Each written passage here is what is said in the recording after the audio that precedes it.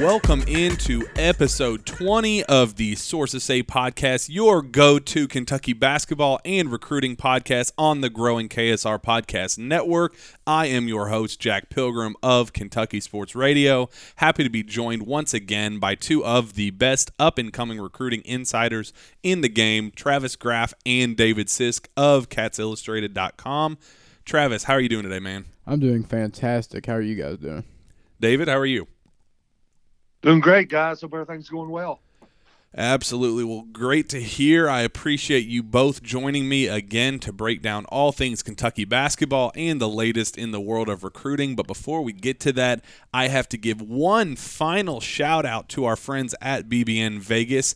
I mean, the Vegas trip is next week, so this is our last opportunity to talk about our friends there. The Big Blue Nation takes over Las Vegas when Kentucky basketball hits Sin City. The action tips with the Kentucky versus Utah game presented by UK Healthcare and benefiting Coaches versus Cancer on Wednesday, December 18th at T-Mobile Arena.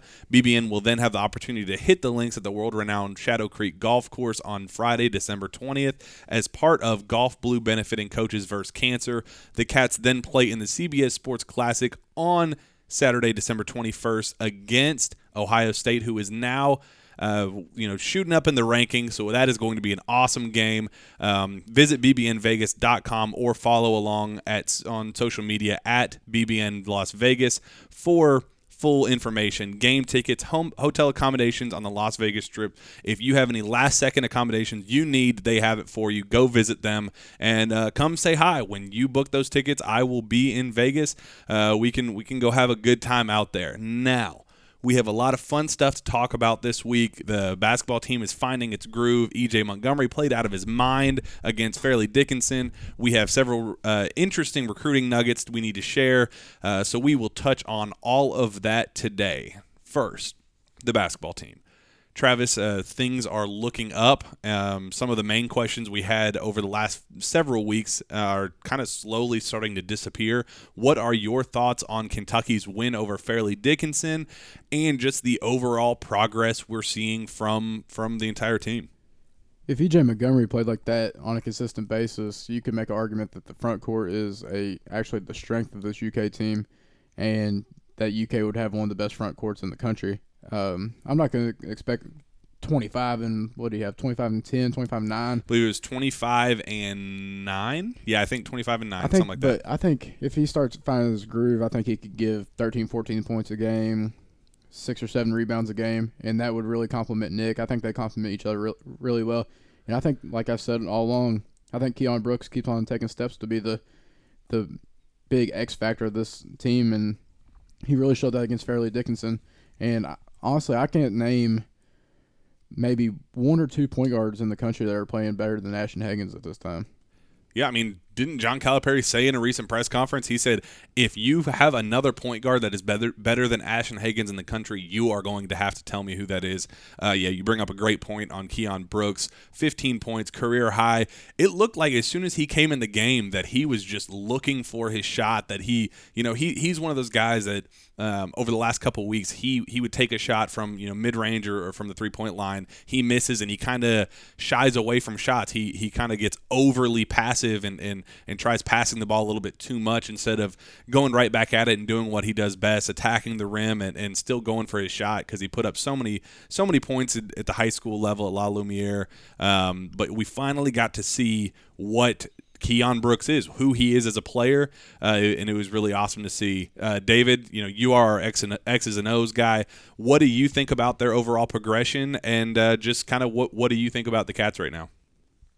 I thought this was the most overmatched team that they've played, but it really looked to me like that they were ready to get out and run. And I know Kentucky fans have been kind of waiting on that, and they've done it to a degree, but it was just one fast break dunk after another.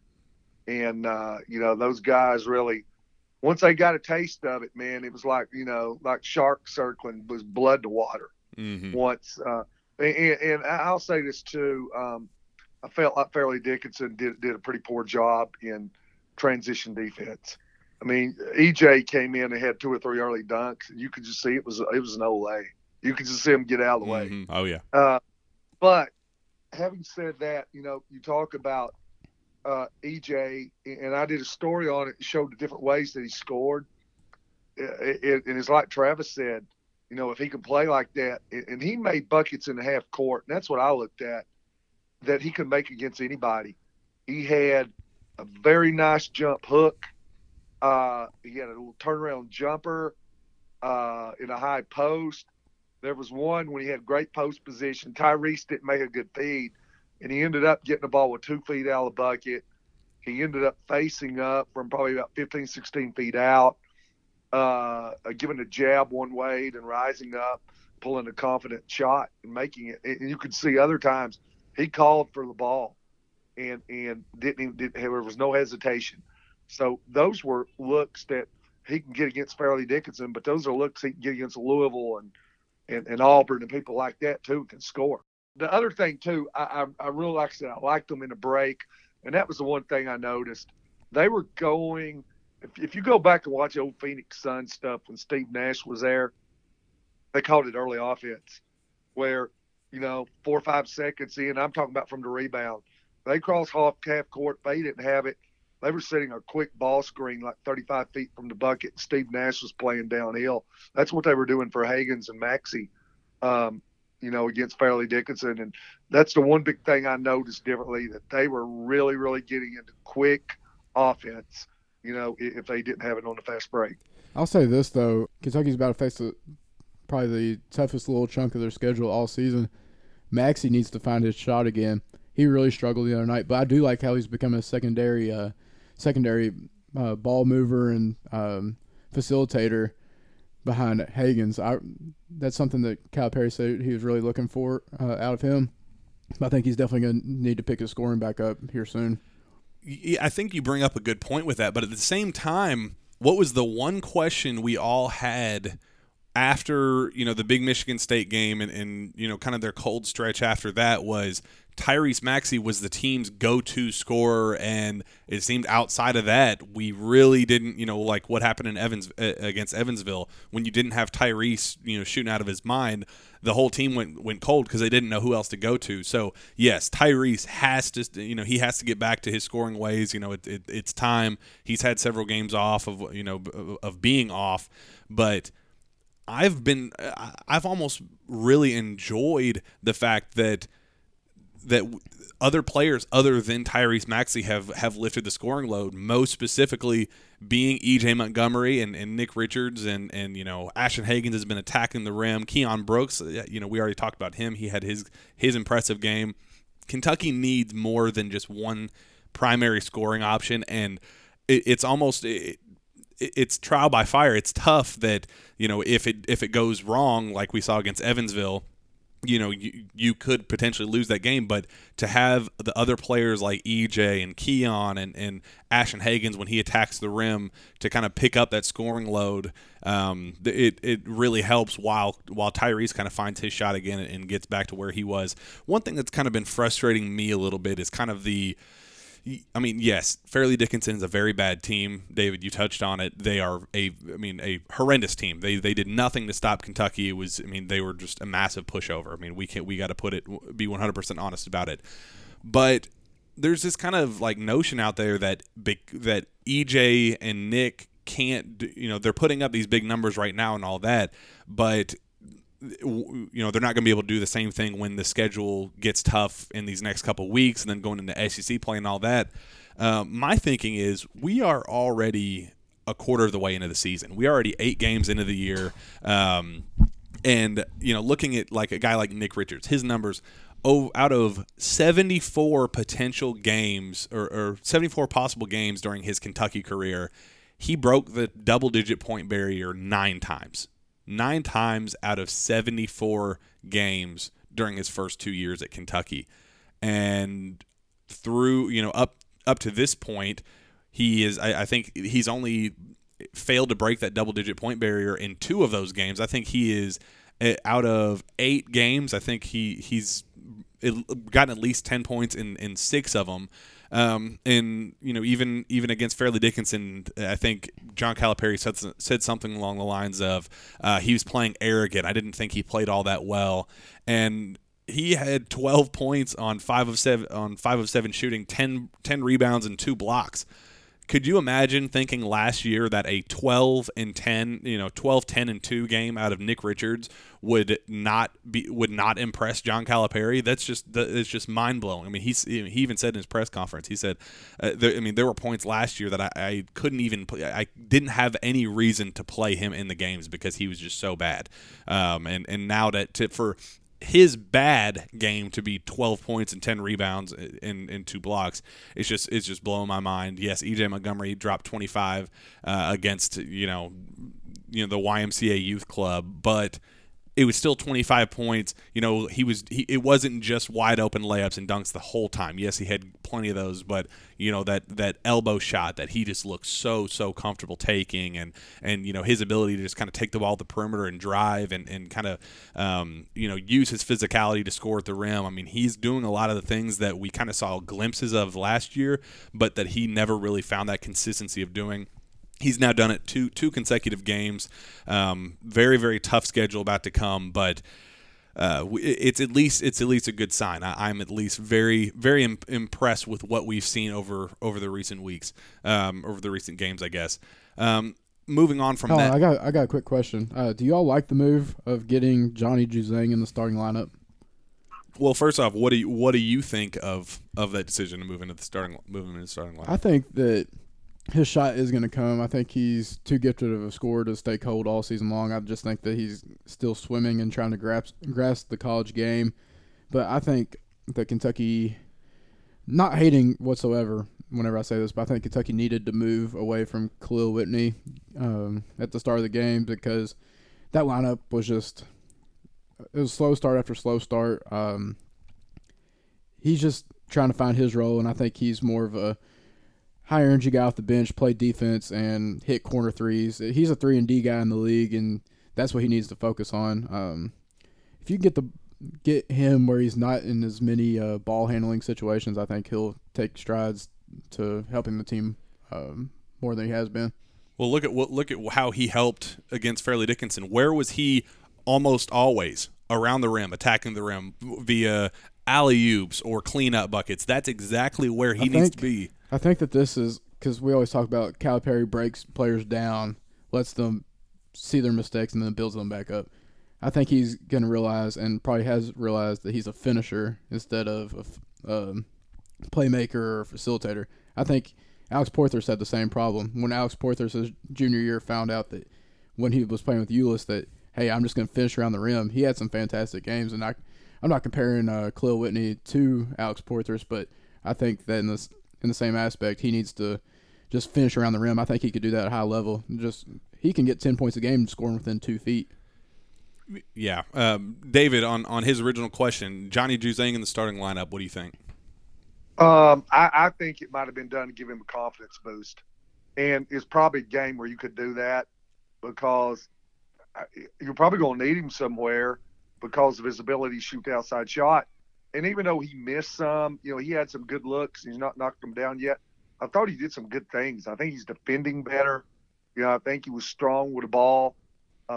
He just didn't knock down shots. But I thought he did good things. But I think that was just a situation where they needed him more times than not in the future.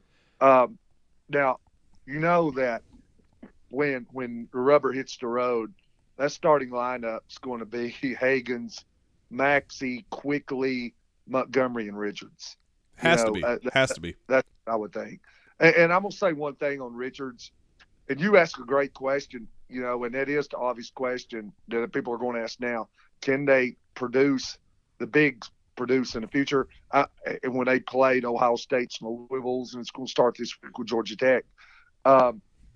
I'll say this. I think that is the $1 million question. I don't think it's an unfair question. I think it's one that deserves to be asked. And my answer is, I really don't know. We're going to see, because we know he can't post up the way these guys posted up last year. He's and Calipari has said that.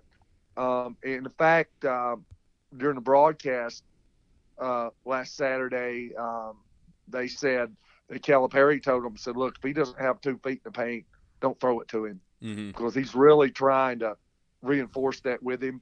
But here's the deal. At least I've got – last year there was no doubt in my mind that he couldn't do it. This year, I do think I think he can. So my confidence level, for whatever that's worth, is higher in both those guys this year than it was last year. And I think I can probably speak for all three of us and say that. And let me ask you this. If I gave you the choice now, and I meant to ask this question on Cats Illustrated on the message boards, and I haven't, but let me give you a choice. If you had the choice right now between Nick Richards right now this year, and I'm not going to say P.J. Washington because we know what would happen there, but if I gave you the choice between Nick Richards of this year and Reed Travis of last year, and say you could have either one of those on this year's team you wanted, which one would you take? Nick Richards, not think twice about it because he brings rim protection as well. That's something that Reed Travis did not bring. More versatile defender on the perimeter. Reed Travis got he like I said, I'm not talking crap here either. Reed Travis was a fantastic player, fantastic leader, and a great teammate. But there were some holes in his game. Rim protection was one. Finishing around the rim due to his size was one. He got blocked at the backboard quite a bit. Perimeter defense whenever he got switched in the pick and roll. And I think Nick is, so far this season, has been better in all three of those facets. Yeah, I completely agree with that. I am very, very high, and I think there's also this kind of misconception that fans are going to demand Nick to be a 21-10 type guy during SEC play and during all that.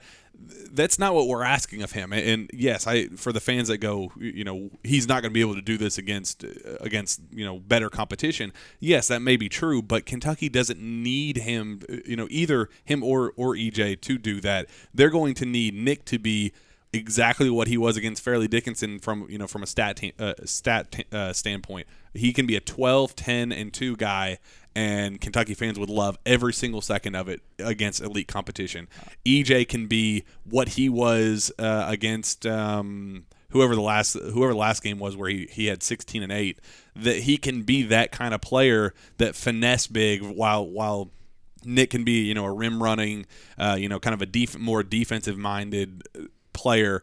They can complement one another very well. So yes, even with what we're kind of expecting in going forward, and going back to your question, David, what we expect of Nick going forward, being not a 21-10 or a 25 and whatever EJ was, Nick can be a 12-10, 14-10 with 2 or 3 blocks, and I'd be thrilled, and I'd still take him over Reed because of like what Travis said, being the rim protector and just being a threat on both ends of the floor versus mostly just one. It's a great point. Do you know what his stats are for the year, Nick Richards? What he's averaging? I think it's 14, 9, and 3.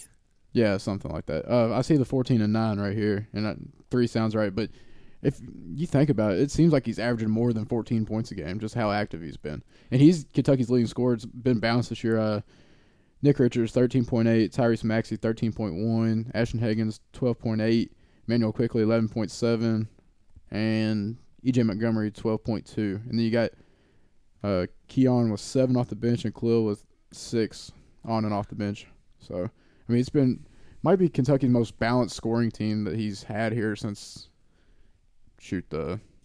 I'm not going to compare the two teams, but probably balanced scoring since the championship team. Yeah, I will take 5 players in double figures all day, every day, and having that 6th player being Nate Sestina, 7.3, and Keon at 6.6, Khalil at 5 point, like you said, to have that level of balance and just fluidity between where, like I said, where you don't have to rely on just Tyrese Maxey to be your scoring leader. When you can spread the love and have more, multiple people. We've had career highs from Nick Richards and EJ, or at least season highs from Nick Richards, Keon Brooks, Ashton Hagens when he had his 35 free throws in that one game. Like, we're getting several players with a ton of production where we really didn't see all that much last year from especially the sophomore players. I am very, very, very impressed with the balanced nature of this team. Yeah, I completely agree. From an injury standpoint, Nate Sestina, I believe John Calipari in his Monday night call-in show said that Sestina was still he still had that small cast on his hand, and that it'll be probably one more week before he gets that cast off. And he even sees how his hand feels. That's kind of, or how his wrist feels. Calipari said that that one week mark will be a pretty telling, a pretty telling figure to determine when he's going to be able to come back. He thinks he's still probably 2 to 3 weeks away. It's kind of looking at that, considering he hasn't even gone in and tested out his left wrist since the injury. It's looking like that's going to be the case. And now Dante Allen practiced for the second time on Monday. Calipari said last Monday that he practiced literally a week ago from Monday for the first time since his torn ACL and broken collarbone injuries. He played for the first time. Said that his knee swelled up. That he didn't look very good at all. His lateral quickness was just not there. That he just was not ready to get back on the floor. So. He tried him out again on Monday, said that he played pretty well, made his first shot ever in a live situation at practice during his time at Kentucky, which is fairly significant. Travis, let me ask you first, where do you think Kentucky, what kind of impact will these two players make when they return to the floor, and do they need either of them at this point? I think you need Sestina definitely, just for it allows for Nick and EJ to be more aggressive on defense, for one, and then two, he's a deep ball threat on offense. He's the one player that you can run a pick and pop with instead of a pick and roll. EJ can in mid range, but I mean, hell, he's been hitting some threes though too. But Sestina is arguably the team's best outside shooter. You can make an argument for that. And Dante Allen is wired to score, and Kentucky needs scores, especially different areas of the court. And I could see him getting a chunk of the wing minutes. Like, I'm not going to expect too much of either of them whenever they return, but I think that they could play key roles. David, what do you think about both of their impacts and the need factor for both of them? I think they're going to need Sestina because that outside shot, if they're not making the outside shots, teams start packing in a defense. And I think that would be John Calipari's worst nightmare. Oh, yeah. And I said this. I thought Sestina, we talked about this 2 weeks ago or Thanksgiving when we did our podcast. And we talked about the same thing. And we said, okay, he's hurt. They're going into boot camp. How much will it hurt him? And I said, I think from a defensive standpoint of it, intelligence, experience, he could watch on the side and pick up.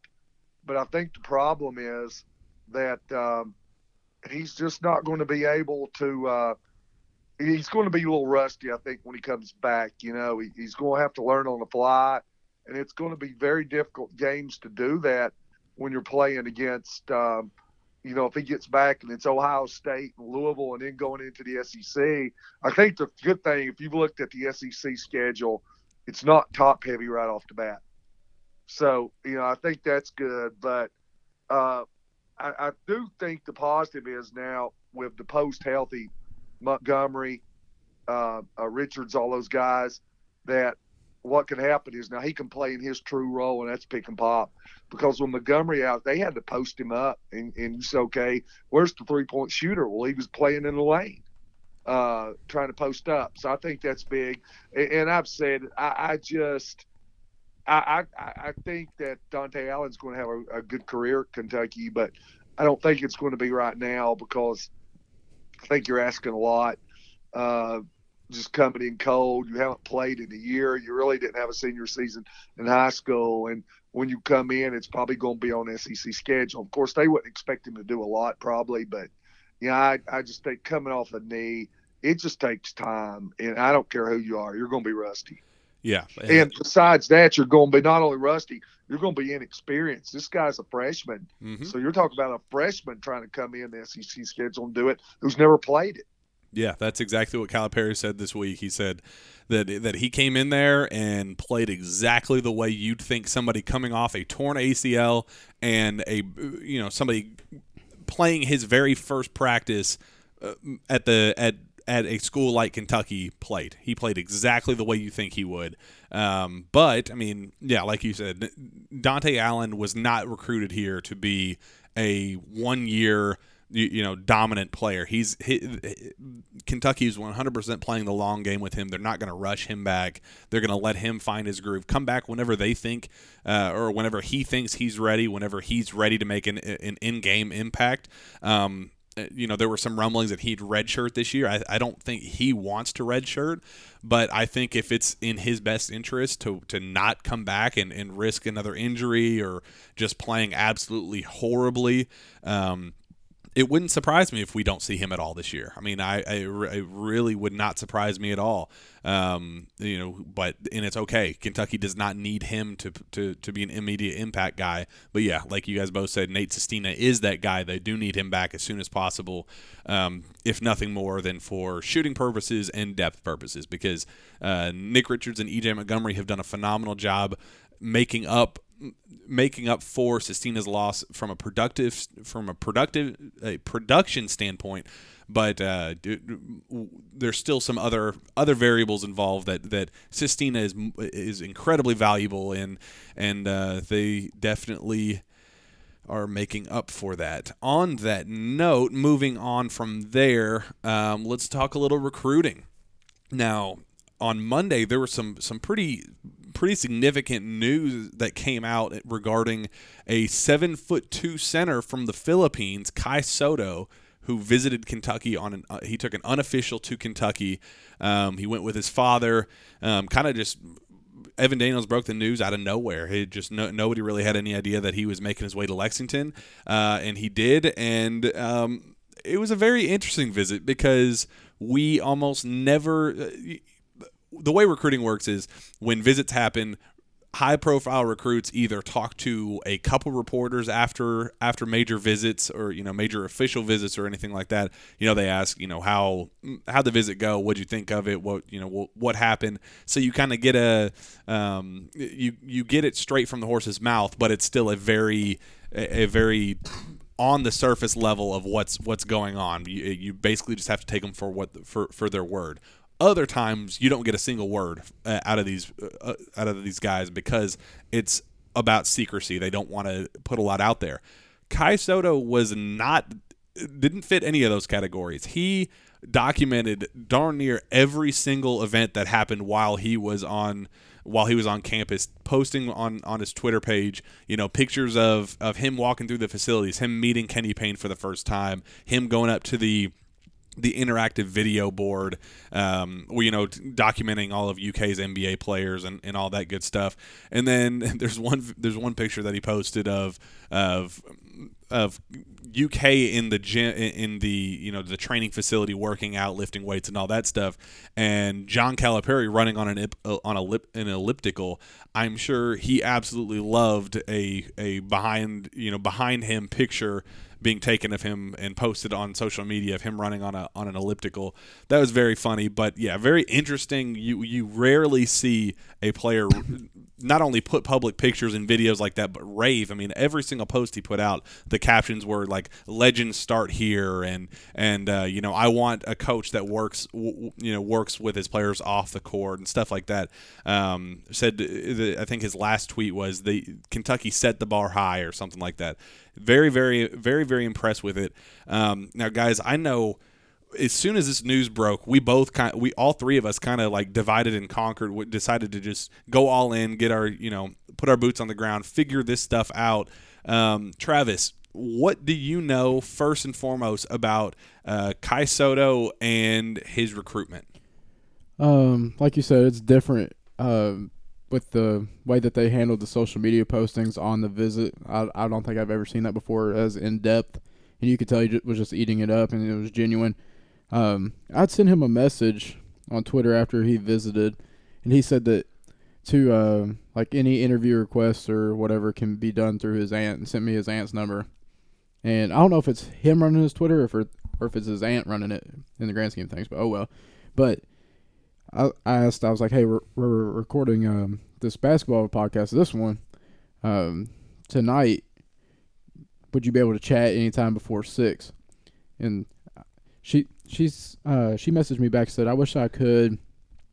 Keeping things pretty tight currently, not making comments at the moment, but we will let you know as soon as is it K or Kai? It's Kai Sotto. Kai. All right. We'll let you know as soon as Kai is free for interviews.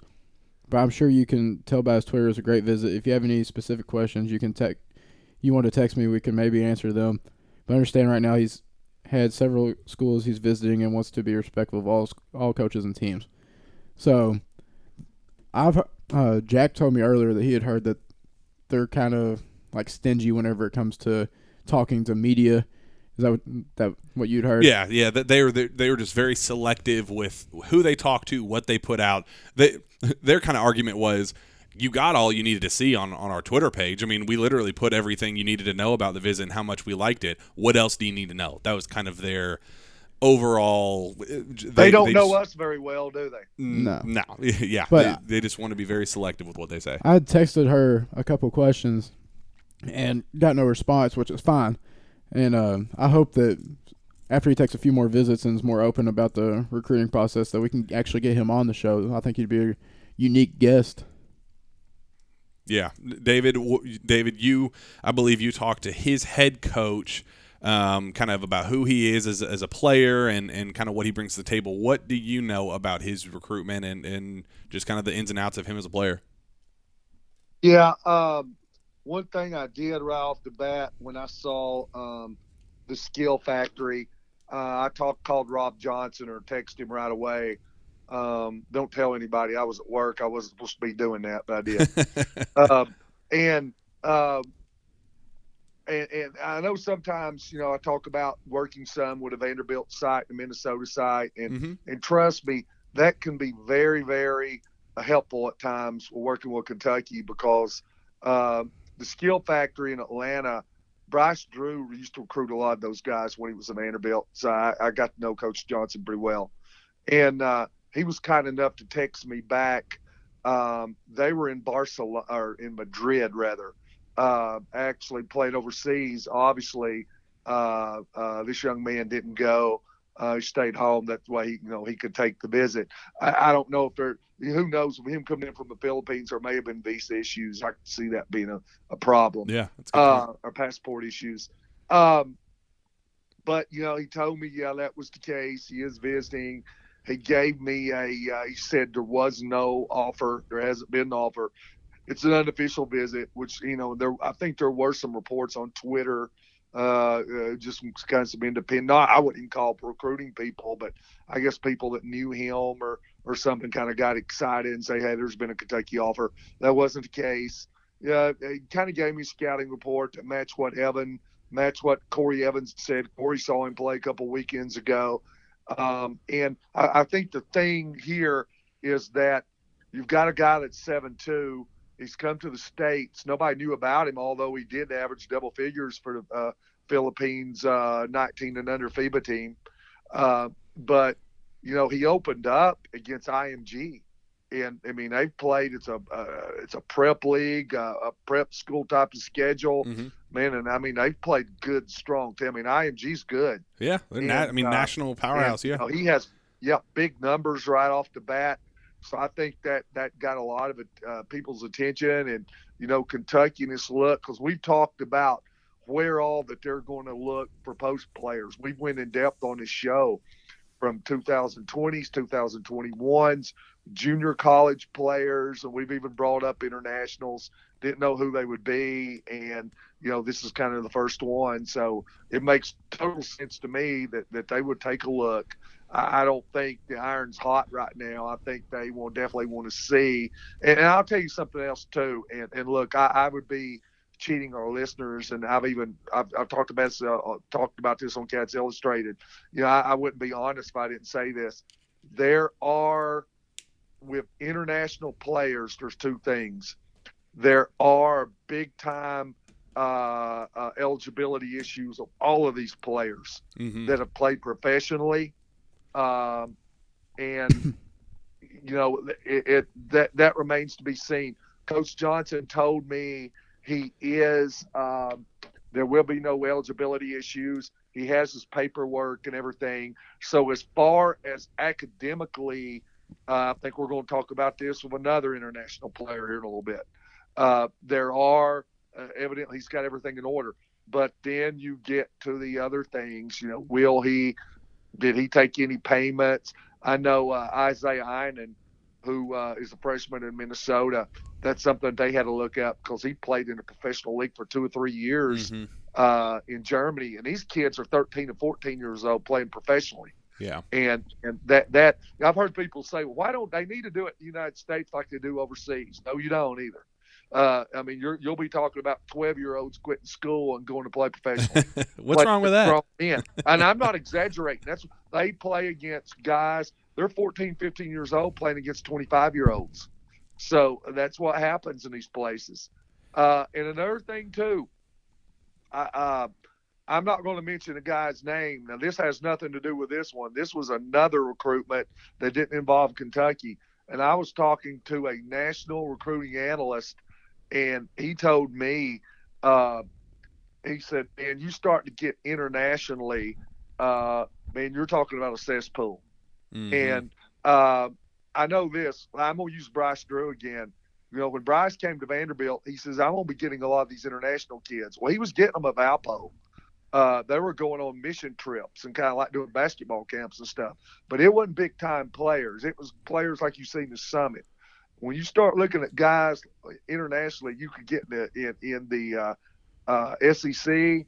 I think when they saw some of the things you have to do for it, or how ugly and how greasy that whole thing is, he kind of said, I don't want any part in this one. And I'm going to say one thing for John Calipari. Now, other fan bases won't believe it, but Kentucky fans will. He will not put up with red flags. And you have them in this. And this guy told me, he said, I'm going to tell you something. He said, and I'm not going to mention the programs. He said, but there's a couple of really prolific programs out there that take a lot of international kids, and these are top 16, Elite 8 type programs every year, and they have a reputation of being squeaky clean.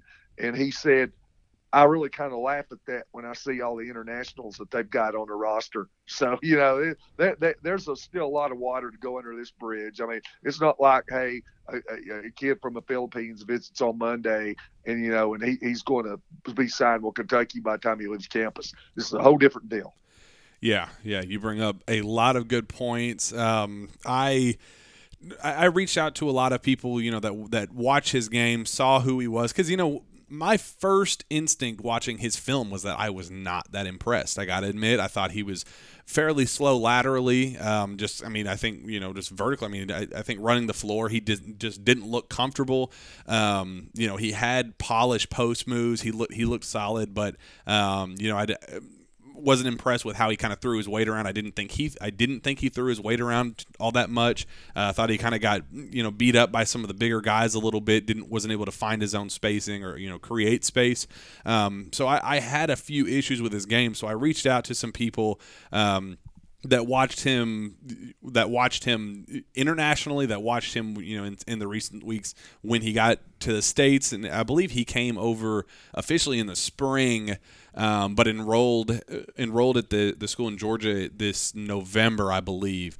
So I got in touch with his trainer, who very off the bat mentioned that he does need to work on his agility a little bit and all that, but they said Kai is a very skilled big man who can knock down the three at ease. His touch and feel around the rim is tremendous for his age. His dad was one hell of a player in the Philippines and coached over there at the highest level.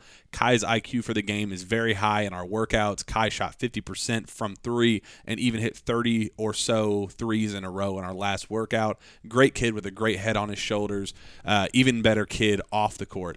Now, another thing that I was made aware of is that he has been actually training in Kentucky with Griffin Elite up in Erlanger, Kentucky over the last couple months.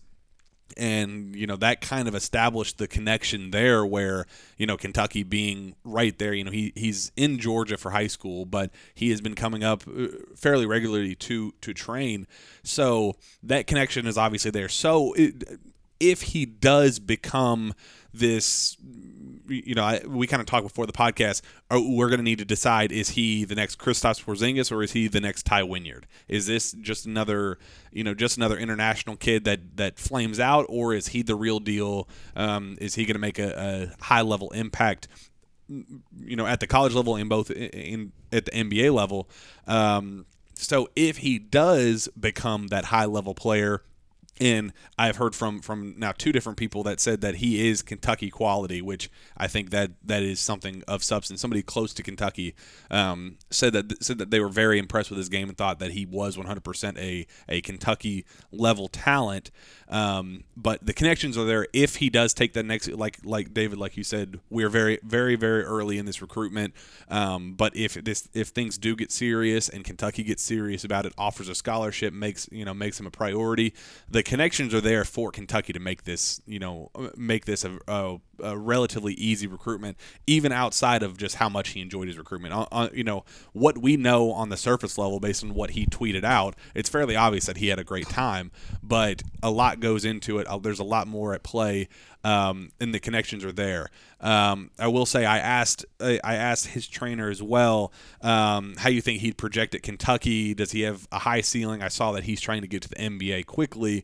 He said, I think he would develop quickly, and working with Rob Strong at Kentucky would get some more weight on him, keep improving his footwork, especially going against pro every day in practice. Kind of a vague response, but the potential's there, the praise is there from those close to him that know him and watch his game and have kind of seen him develop from the first time he came over from the Philippines up until now. It'll be interesting. It'll be very, very interesting to see how this all unfolds because, yes, you're exactly right. When you have a player that did play, whether it be professionally or at least at the level he did over in the Philippines, you're going to have eligibility issues. You're going to have red flags. You're going to have some random issues that come up along the way that kind of makes the NCAA uncomfortable. And, that's something Kentucky will have to deal with if they decide to get very serious about this kid. But so is it worth it? Is it worth it to take a chance on a kid that, may be the next Ty Wynyard? Do you want to go through the NCAA issues and deal with all that paperwork and all that stuff if it won't, if the production doesn't match the work you have to put in to make it happen? I'll play devil's advocate on this. Jack, you've talked him up for the past few minutes. By the way, did you mention about his trainer saying he could be 7'5"? Oh, I did not mention that. Talk about that before I. Yes. So apparently he is. So there was a little back and forth about how old this kid actually is. There were some reports that he was only 16. Another that said he was 17. I kind of got it nailed down that he turned 17 in May, and is going to be 18 next May, obviously. And I asked about height, and because you see on Twitter 7'2", that he's everybody that's actually 6'11" gets, people say they're 7'1", and guys that are 6'5" or 6'8", they always give you an extra couple inches just because it makes you look better. So I asked, is this kid a legit 7'1" or 7'2"? What is his exact measurement, and what is it going to be when he gets to the college level? And the trainers and those close to him think he is 100% a true 7'2" player, pushing 7'3" right now, and could potentially get as tall as 7'5", 7'6". So and Coach Johnson told me, and these were his words, and our quote, he said he's 7'2", but he's closer to 7'3" than he is 7'1". Yeah, so that goes exactly in line with what the people training him think that so as well. So we are talking, think of what the Taco Fall sensation was whenever he was at UCF, and kind of what all happened there because of his larger than life size. Now imagine, he's Taco. He is a very, large lumbering individual, has some polish to his game, but for the most part, he is you toss it above everybody else's hands, and he catches it way higher than everybody else, and he dunks it. That's kind of his game. A guy like Kai Sotto is very polished, very impressive touch. Guys in the Philippines, I read some articles that they're calling him potentially the next Yao Ming or something, that he has that level of potential because Yao was such a skilled guy for how big he was. Now, obviously, I'm not calling this kid Yao. Remember, I already said that I am still very indifferent. I'm still trying to figure out this kid's game. I've never seen him in person, so before I do that, I want to I have to take other people's word for it, and just take it for what it is. But there is that, he's a superstar out in the Philippines. People, he is larger than life, literally and figuratively, out there. They want him to be the first Filipino player to play in the NBA. He has that superstar level, name recognition out there. So Kentucky is the type of place that he could be able to do that. But I did get a message today from an individual, and Travis may have gotten it too. I think some of the circles that we talk to some of the same people, and the guy who, and I'm not going to tell, he wouldn't want me to tell who he is, but he's a very, very accurate with things that he tells me. Got a lot of sources, and he tells me that he has already been offered to play in developmental professional leagues in Europe, and that there are people, he thinks, in his family that would rather have him do that and go play for money than to go to college. So even if he is legit, and let me say this too, I was in no way saying that, hey, this is a sketchy recruitment. I don't know, but when you have internationals out there, you have to throw up that red flag. You've got to check all that out. I don't care who it is. I don't care if it's I don't care if it's John from Nova Scotia. Mm-hmm. You've got to go through all those through all that red tape and do it. No. But even if everything does weigh out and it's good, he's good enough, and he would be eligible to play college, he's also got evidently some other options. Now, y'all have been talking him up for the last few minutes. Now, let me kind of play devil's advocate here. I think he's a very skilled basketball player. First off, I think he's definitely got a place. I think he'll eventually make it to the league and NBA in some sort. I just don't know what path he's going to take. But if you cut on the tape, I don't think any of us can seriously look at him and be like, oh, this is a John Calipari type rim running big. Because if you watch the tape, full game highlights, like whenever they played IMG, he had 18 and 12, but a lot of that was due to his size. But a lot of plays, he's slow off the ground in blocking shots. The other team's shooting a layup down at the other end. He's barely making it to half court. He's just pretty unathletic. He's just big. He's big as hell. And he reminds me of a guy that would go play somewhere like Purdue or somewhere like Virginia, someplace with Notre Dame, someplace that will slow it down and work through the big man. I think while skilled, I just don't think he fits Kentucky's system that well. But if the coaches love him, then my opinion doesn't matter. But I'm just saying, you look at what Kentucky is natural or historically recruited at the big man spots, and it's kind of, if you look at him, it looks like it's gonna be fitting a square peg in a round hole. To play, and I will. Can I add this right quick? Yep. I'll give some gas to what Travis is saying right there. And he's right about a certain type of player that Calipari likes, and I'm gonna give you an example. To my knowledge, the Kentucky staff has yet to speak with Chet Holmgren. Yeah. Who is that's interesting.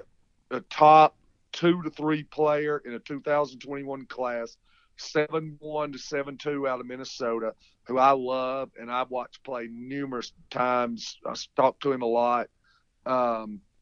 He may be one of the most fascinating, maybe the most fascinating high school player that I've ever seen, because he's 7-1, 7-2. He plays point guard, he plays center. They bring him off staggers. There's a video you can go on YouTube and watch. He crossed over Steph Curry in a pickup game. Yeah. He is legit, man. But Kentucky's not. And I've had people ask me, why in the world don't they don't they talk to him? Why haven't they spoken with him? And it's like Travis said, he's not. I understand he's not probably a John Calipari type that he goes looking for out of his bigs. Yeah, I mean it's very, very fascinating. But it just I take Chet Holmgren over this guy. I would too. Easily, yeah, easily. But it just brings up the question: why did they feel the need to bring him in on a visit right now? Why, is it just to send a feeler out to, did he reach out and say, hey, you bring up a good point. His team was overseas in Madrid. Maybe he was left home, maybe up in Kentucky training, and he called the UK staff and said, hey, I am in need of something to do. I'm an up-and-coming kid. I am very interested in playing at the college level. Do you have some time for me today? And maybe the UK staff said, yep, we have plenty of time for you today. No problem at all, and brought him in. It could be as simple as that. But well, let's look at the other schools that have been mentioned with him. In the Evan Daniels article, it said Auburn. I don't think he's a fit there either. DePaul, Georgia Tech, Nebraska, and USC. So, I mean, it's not exactly the blue blood. Well, Kentucky seems to be the first blue blood to be sniffing around, but it's not like they're knocking down the door to get to him. Maybe that's for a reason, though. Maybe they want to be the first. So when if he does get serious about going to college, Kai can go, I'm a blue blood level if he does grow into the player where we were saying he could potentially be. He could say, oh, Kentucky was the very first school to take the chance on me and say that they want me and all of that. Maybe that they're just doing that. They're just doing their job. They're just sending feelers out and playing it by ear, seeing how he progresses, and in case he does develop into the player he could be, I believe then they're in a great position. I believe ESPN is the only scouting service that has him ranked in the 2021 class. Yeah, in the 2020 class, and I believe they've got him ranked in the 80s. 76, yeah. 76. Yeah, like I said, I'm definitely not hating on the kid. I hope even if it's at Kentucky, I hope he goes wherever he chooses, scores 20 and 10 a game, and surprises the hell out of me. I just don't see him fitting into Kentucky's system. Yeah, he very well might not. And this show would be very boring if we were all sunshine pumpers with the same opinion. So we all have to play devil's advocate sometime. Yeah, absolutely. Yeah, I think that's a great point. Well, moving on from him, we gotta address something that was made public this week that we were planning on talking about on this podcast. It was made public this week. The fact that N'Faly Dante, originally class of 2020, reclassified to the class of 2019, basically had it down to Oregon and Kentucky. For various reasons, he ended up going to Oregon. And over recent months, there were some academic problems. He was originally declared ineligible by the NCAA until mid-December because he had to get a couple more credits in. Apparently, there was one class that he was waiting on that he had to figure out until he could enroll, and it was an English class. And there was a bit of speculation that if he did not get that English credit, that he could potentially transfer to Kentucky, and it would be a second semester thing. He would redshirt, and then potentially go to Kentucky, sit out for the next semester, and then play, kind of be the front court centerpiece player for the 2020-21 class, or the 2020-21 team. Now, Travis, this is something that we had kind of talked about, behind the scenes, that you weren't supposed to get out there, that it wasn't supposed to get out there, but now that it is out there and it's kind of blown over, Travis, let's kind of talk about what the heck happened here.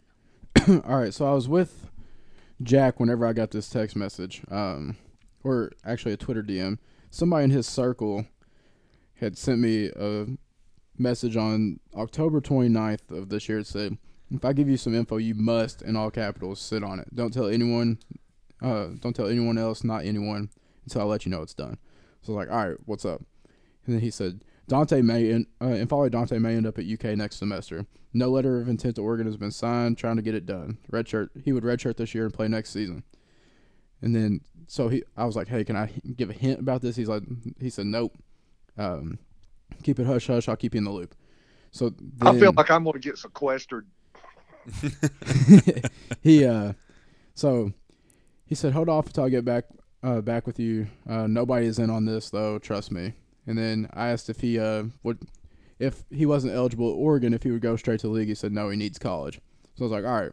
Well, then he was letting me know throughout last week, because when he was originally ruled eligible at Oregon, he still wasn't in the clear. He needed one English credit, which he got back December 5th for improved English. I forget the name of it. And then he was in the clear. Well, the whole time they were saying that a lot of his circle coming out of high school and his recruitment wanted him to go to Kentucky. His handler was the only one that wanted him to go to Oregon, and yeah, there's some behind-the-scenes stuff. The handler won out, and they were going to try to keep the handler out of this somehow, and that everybody in his circle, like I said, outside of his handler, wanted him to go to Kentucky. So that's if he hadn't gotten ruled eligible at Oregon, there was a possibility he may have went to Kentucky and waited it out until he got eligible. Now, on Kentucky's on Kentucky's side of things, they didn't reach out. This was not like a potential like tampering issue or anything of that sort.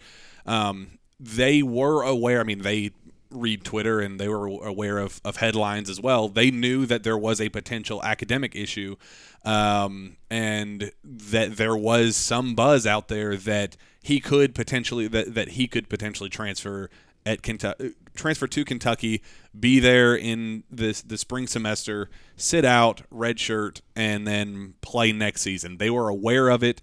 They didn't reach out or anything like that, but they would have been open to it if that opportunity presented itself, but it was nothing more than a monitoring situation. They were just going to see what happened, and if one day N'Faly Dante showed up on their doorstep and said, please take me, they were going to say, man, it'd be awesome to have a practice body. That's kind of the extent of it. It was very, very new. A lot of stuff was going into it. Very fluid situation. There was no definitive, there was nothing definitive about it. It was more so an idea that was being flirted around on Dante's, his camp, that basically said, hey, this situation might present itself where we can't play at Oregon. We should try to get this kid at Kentucky for next season. That's kind of the extent of it, and that's kind of all we're going to go in depth on it. But yes, it was out there. It was a possibility, and it is now not a possibility. He's going to be playing this, I believe. They'll have him for the second semester. Oregon will. Well, I thought I saw something say that he was going to be eligible on December 13th. That he was going to be eligible next week to play. Whenever he's eligible, he is going to be playing this season. He passed that class, so all of this is a moot point. He could be a patented half and done. Yes, he very well could be a half and done. But it would have been incredible. It would have been fun. Kentucky needs practice bodies, but unfortunately, didn't come to fruition. That's the guy that I was hitting at these past couple months. I'm like, Guy out of left field could join. And that's who I'd been hinting at, like just dropping little subtle hints like that. Everybody's like, "Who's out of left field?" I'm like, I don't know. Just I think somebody could be added. That's who I was talking about. Now that we can talk about it, and that's how I kept on saying they could add somebody from the transfer route, the grad transfer. I kept on throwing transfer in there, but like I knew there was gonna be a lot of hoops to jump through, so that's why they told me not to say anything, and that's why I thought it would be best not to say anything, get people's hopes up. But yeah, this had been talked about since right before Halloween. So, but if you look at UK's team next year, there wouldn't have been a better fit at the center position than N'Faly Dante, a rim protector that can score around the rim, and to go along with the fantastic wings and guards that Kentucky has coming in. Yeah. So, David, after that long spiel, what are your initial reactions to the idea that N'Faly Dante very well could have been on his way to Lexington?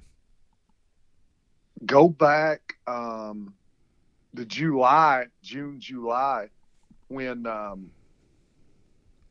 he was narrowing the list. So many people thought he was going to go to Kentucky, and we didn't know. Oregon had the buzz, but then he took the official visit to Kentucky, and things kind of changed. And we all know that I think if it would have been up to him, and people say, well, what are you talking about? If it would have been up to him, a lot of people go into these decisions and help out here, and there's an inner circle, and they kind of come to an agreement, and he definitely liked what he saw at Kentucky, and I think it was difficult for him to sign those papers going to Oregon. I really believe that. I think he truly wanted to be at Kentucky, and for those who don't know, his handler is the same handler that what's his name? Check Diallo had that went to Kansas. Had some problems there. It's the same sketchy dude. I'm not gonna get into detail, but yeah, that guy was holding all the cards in this recruitment. Yeah, it's unfortunate. Kentucky, I mean, like Travis said, that would have been the perfect person to match and kind of be the centerpiece of that front court next season. They needed a true 5 big man. We've been talking about Cliff Omarui and other potential 5 options, other potential front court options. That would have been the premier player. That would have been the perfect guy to match what the all the other players and the perfect complementary piece to even the front court. Lance Ware, Isaiah Jackson, 2 more finesse guys. N'Faly Dante would 100% be more of an anchor type player. He would have fit in perfectly, and it's a shame. I mean, it would have been very cool, very helpful, very beneficial to Kentucky's recruiting and how they wanted to close out this next class. Unfortunately, that option is off the table now, and they need to look elsewhere. So on that note, David, you talked to Cliff Omarui's guardian and apparently came away fairly optimistic on Kentucky's chances. So why don't you tell us why that is and just kind of how that conversation went? It's funny when we go back to Sotto and we were talking about, what else they were saying, what else do you need? It's on Twitter. When I called Muhammad Oliver, when I called him, and I've spoken with him numerous times since the spring, and he was like, man, he said, boy, Kentucky, they're into recruiting, aren't they? Oh, yeah. He gets hit up all the time. And I'm like, yeah. I said, they love it, man. I mean, basketball's king. They want to know. And, man, he just loosened up as it went once we got to start talking about Kentucky and just, talking about a relationship with Isaiah Briscoe, with, he's a Roselle Catholic where Khalil Whitney was at. Then he gets into Calipari, started talking about Calipari's visit and, what Calipari tells them. And then, what all Kentucky has done with their bigs. And I'm going to tell you, I really enjoy talking to him. I've learned as much from him, or not as much. I've learned more from him than I have anybody else about what John Calipari looks for in a big man, how he recruits them, how he's going to develop them. I mean, he's basically it's been very educational for me to speak with him over the months. And I'm gonna tell you what, and I texted both you guys as soon as I hung up the phone and said, "Hey, just spoke with his guardian, and man, I really, really feel like as this thing develops, and we'll see how it goes. As far as I know, Kentucky's told him, look, you're not plan B, you're plan A. And, he's going to do this thing in the spring. He's not going to be able to take any official visits to after the high school season's over, and that's going to be April. They play very late in New Jersey. And I texted both of you guys, and I said, look, if this thing works out where it is, Kentucky is still very, very serious interest at that time. I think I'll be shocked if he's not a Kentucky Wildcat.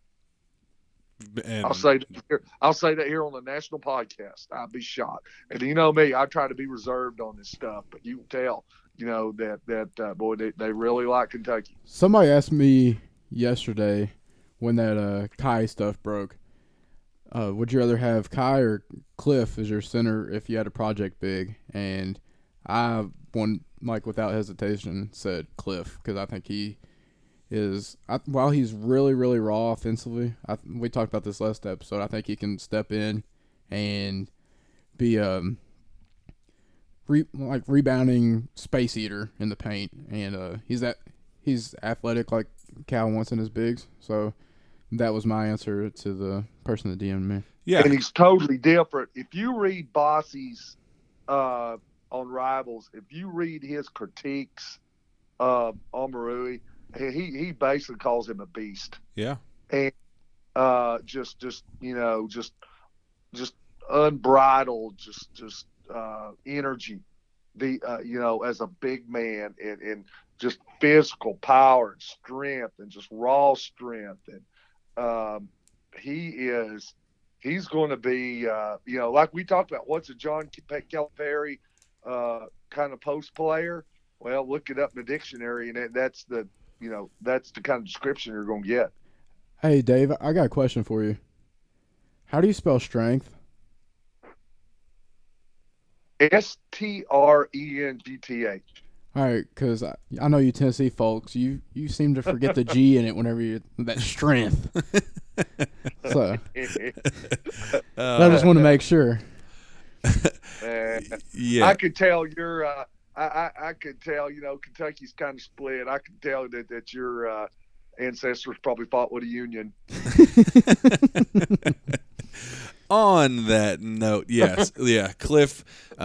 We've talked about it very much in depth. He would be a perfect plug and play guy, even considering his offensive deficiencies. Yes, we know he is very, very raw offensively. He is not going to, blow anybody away with his polished footwork or a beautiful jump hook or anything of it like that. That is just not what his game is at all. But he is going to, you're never going to have to question his motor. You're never going to question his rebounding ability or his effort. John Calipari went on a 30-minute rant this week about how he wants his players to grab the ball with two hands on rebounds and go more with effort and fight people for rebounds and stuff. That is who Cliff Omarui is to a T. He loves rebounding. He loves doing the dirty work down low. That is his game. So for a coach like John Calipari, who is begging for anybody on this roster to do that, he can be that person immediately next year. He's not going to be, he will never put up 25 points in a game at Kentucky. I'm here to tell you right now. But he is he could be an awesome 10-10 type guy. Block shots, just be a rim protector, be a rim runner. He can be that guy, and that's something Kentucky needs. And for David, for you to be as optimistic about it, fans should definitely feel good about it, because that is exactly what they're missing in this class. It would be a huge get at this point in time. Two comparisons I've seen for Cliff are 24/7 has him compared to Check Diallo, who we mentioned earlier, and Flo Hoops has a quote from somewhere. I'm trying to find this article. has him compared to a young, raw version of. This is actually something about Adam Zagoria. Somebody compared him to a young Clint Capella.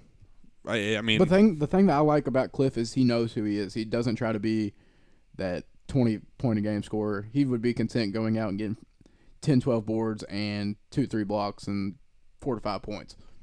Clint Capella's who he said his guardian said he patterns his game after.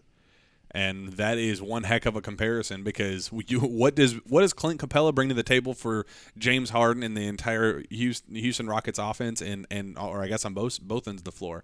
Exactly what we're talking about with Cliff. Rebounding, being a rim runner, effort. Grab rebounds. Somebody said Amari Stoudemire. I'm not going to go that far. No. I think a raw Clint Capella, a young Clint Capella, and Clint Capella, yeah, that's exactly who he was 5 years ago, was that exact raw, needs a whole lot of work type player, but a little rough around the edges. But when you find that, if you could polish that diamond off a little bit, he can be a key piece for a team as good as, I know the Rockets haven't been too great this year, but a key piece on a strong NBA team. We're kind of running out of time here, David, but I know you mentioned that you kind of had this a rundown of sorts of kind of Kentucky's top signees and targets from the class of 2020 and 2021 from their recent play to kind of start their high school seasons. Real quick, let's end with that. What do you have to tell us about the overall scene of high school basketball regarding Kentucky? Well, there was a lot going on this week. Just this past weekend, rather. Going back to probably about Thursday with Kentucky signees, Kentucky recruits, guys who played in big tournaments. There was a couple during the weekend, and even ones that John Calipari went out to see. I did an article on it Monday, just to kind of give you just a quick overview. Paul West they have a big event every year in Phoenix. B.J. Boston of Sierra Canyon had 22 points, came off the bench to do that. So he's not starting right now, but comes off in that role. But anybody will tell you that's watched him, he's the best player that they have. Eric Bossy said that he said if he can shoot, this was the quote, if he can shoot this consistently in college, he's going to make Wildcat fans very happy. He said he knocked down open jumpers, had some fun in transition, helped his team roll in front of a huge crowd. He said he relishes playing on the big stage, and it's not going to get any bigger than what John Calipari has in Lexington. So a guy that not only can shoot the ball, is talented, but kind of treasures the scene there of what he'll have in Kentucky, an environment. Devin Askew had 14 points and 8 rebounds. Bossy said even though he had some foul trouble, he's a good-sized point guard who was a scorer and was the best player on the floor. That was the 2020 guys. 2021, Tony Barbee was in Washington and Seattle last Friday night when O'Day and Paolo Banchero opened up. He had 17 points and 7 rebounds, played in only 3 quarters. They won 96-37. Coaches were also there from Washington and Tennessee, Gonzaga, North Carolina in to see him this week, including Roy Williams. Michael Foster was at Hillcrest Prep. He had 11 in one game, at Hillcrest Prep was at the Paul West event, rather. He had 11 points in one game, had 24 in the other. And we were talking about it before we went on. It looks like Georgia's being considered the leader for him right now, and he told Corey Evans that they're recruiting him the hardest. Musa Cisse was at the Marshall County Hoop Fest, had 14 points, 9 rebounds, and 5 blocks, and came back Saturday night in Atlanta, had 26 points, 12 rebounds, and 12 blocks. That is so ridiculous. It's crazy. Jaden Hardy, and that's a name that I would really remember if I were Kentucky fans. He was at who Paul West, had 40 points, 12 assists, 9 rebounds against Shadow Mountain. And if I'm not mistaken, that's who Michael Bibby coaches. Mm-hmm. He had 27 points in the first game there. Bossy interviewed him, and he came back today and this morning and said it appears that there's some pretty serious mutual interest there between Kentucky and Hardy, and he's going to have the eyes of Big Blue Nation on him moving forward. And then finally, Brandon Huntley Hatfield, I think you said it was Joel Justice, you believe. Yeah. That was in at the ARS National Hoop Fest in Washington, D.C. to see him over the weekend. So, we talk here, you look at 2021, just to look ahead a little bit, Banchero, most people think he's a Kentucky lean. Jaden Hardy, I think that's Kentucky's where he'll end up. And then Brandon Huntley Hatfield, he's an IMG, but he's from Clarksville, and he's got some strong Kentucky ties that you guys can go into. But I think that's 3 guys right there who are both ranked number 10. According to Rivals, Huntley Hatfield's 2022 ranked number 8, but he's probably going to reclass.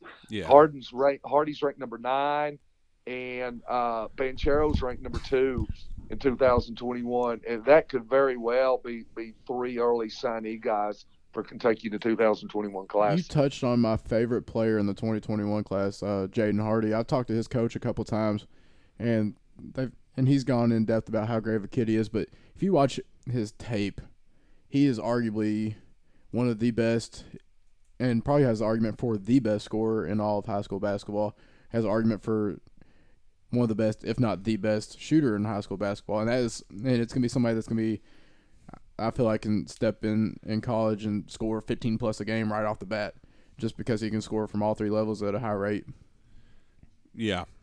Yeah, I mean, just as high on this class of this 2020 class right now, I mean, you've already just mentioned 3 top 10 level players that are, if not favoring Kentucky, at least have strong Kentucky ties, or there are rumblings that they are leaning Kentucky. So, I mean, yeah, as excited as we are right now, fans can get just as excited, if not more, for what Kentucky is silently putting together behind the scenes for this class of 2021.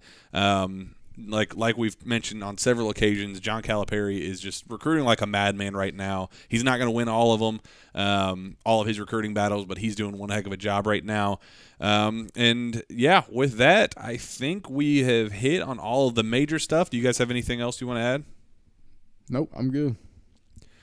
Nothing here. When we started out, we said, well, it's kind of quiet right now. I wonder what we can talk about. And hour and a half later, here we are. Yeah, here we are. And so with that, if you are interested in sponsoring this show, please don't hesitate to reach out to me on Twitter at JackPilgrimKSR or via email at jpilgrim@KentuckySportsRadio.com. Travis, where can folks find your work? You can find me on Twitter at Trav_Graph. You can find my work alongside David's at Cats Illustrated on the Rivals Network. You can find my other podcast, the Cat Scan Podcast with a K, on Twitter at Cat Scan Pod. Please like it on iTunes and give it 5 stars. We've had a bunch of we're having another football player on tonight. It'll be tomorrow's episode. We've had John Young, Bo Allen, and Justin Rogers on. We're having Ernest Sanders on tonight.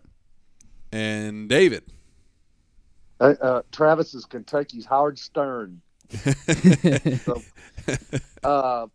it's Coach David Sisk at twitter.com or Twitter. I don't know where I got Second time you've done it. I love it. I love it. Yeah, Twitter. And also can follow me at Cats Illustrated.